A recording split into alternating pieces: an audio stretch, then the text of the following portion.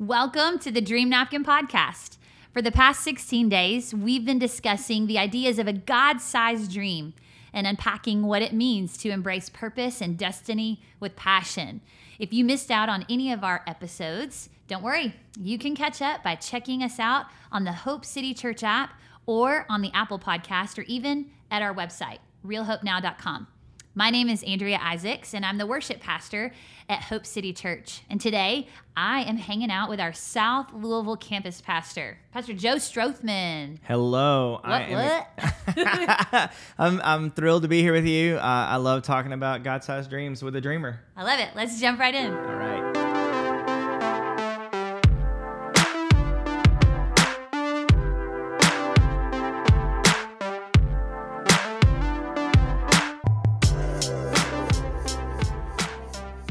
Exodus 31, verses 2 through 5. See, I have chosen Bezalel, son of Uri and son of Hur, of the tribe of Judah, and I have filled him with the Spirit of God, with wisdom, with understanding, with knowledge, and with all kinds of skills to make artistic designs for work in gold, silver, and bronze, to cut and set stones, to work in wood, and to engage in all kinds of crafts. Have you ever felt inadequate, completely lost, or devoid of a certain set of skills? Have you maybe felt shortchanged when other people seem to be overflowing with talent or competency? I think we've all struggled with that feeling in different settings and seasons of our lives, especially when it might come to accomplishing a big dream. But I have great news for all of us today. This may come as a major shock to some of you, but guess what?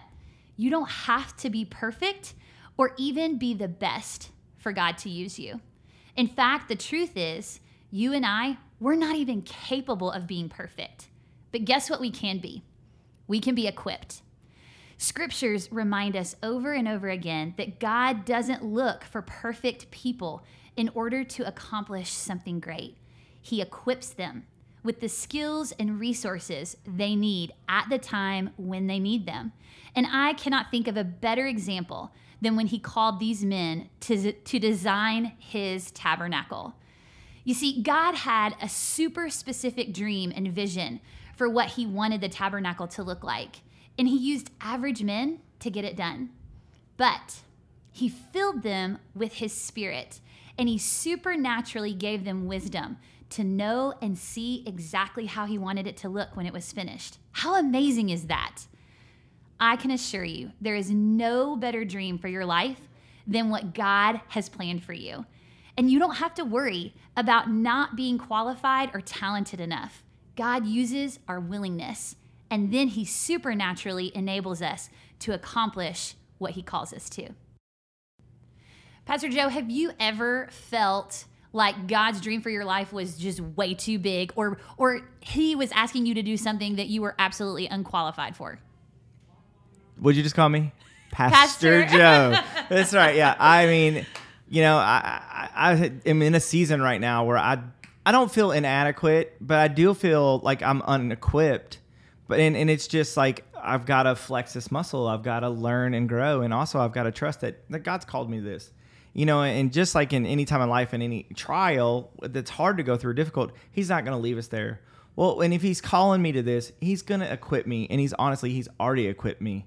And I've just got to trust and believe that it's in me and allow him to work through those gifts, and then they can develop and grow. Just like the craftsmen that were building that tabernacle. You know, they never built that specific building. They built other buildings, but they were getting to be built what God called them to do. Yeah, and I can only imagine like talking to Joe of 10 years ago or 15 years ago if I had said, hey, so do you see yourself being a pastor one day?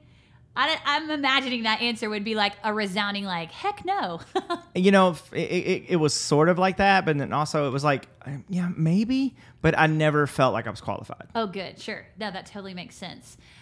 Do you feel like you've seen God develop certain skills or maybe even give you like wisdom or knowledge or insight into something that he was asking you to do?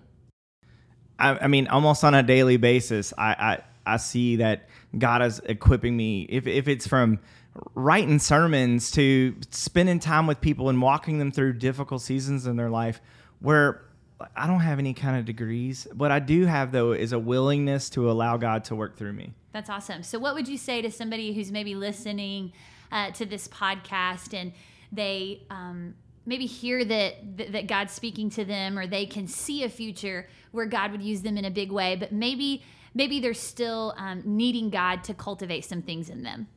Well, I think just with my personal kind of situation, I see that this season of my life is just like in a season of life when I'm unsure. Like, fear will hold us back. But if we just allow God to work on that, he's not going to leave us there.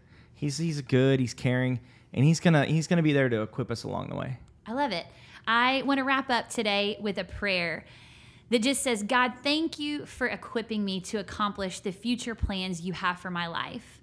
I pray that your Holy Spirit gives me knowledge, wisdom, skills, and creativity to complete whatever you are calling me to. I'm going to say that one more time. God, thank you for equipping me to accomplish the future plans you have for my life. I pray that your Holy Spirit gives me knowledge, wisdom, skills, and creativity to complete whatever you're calling me to.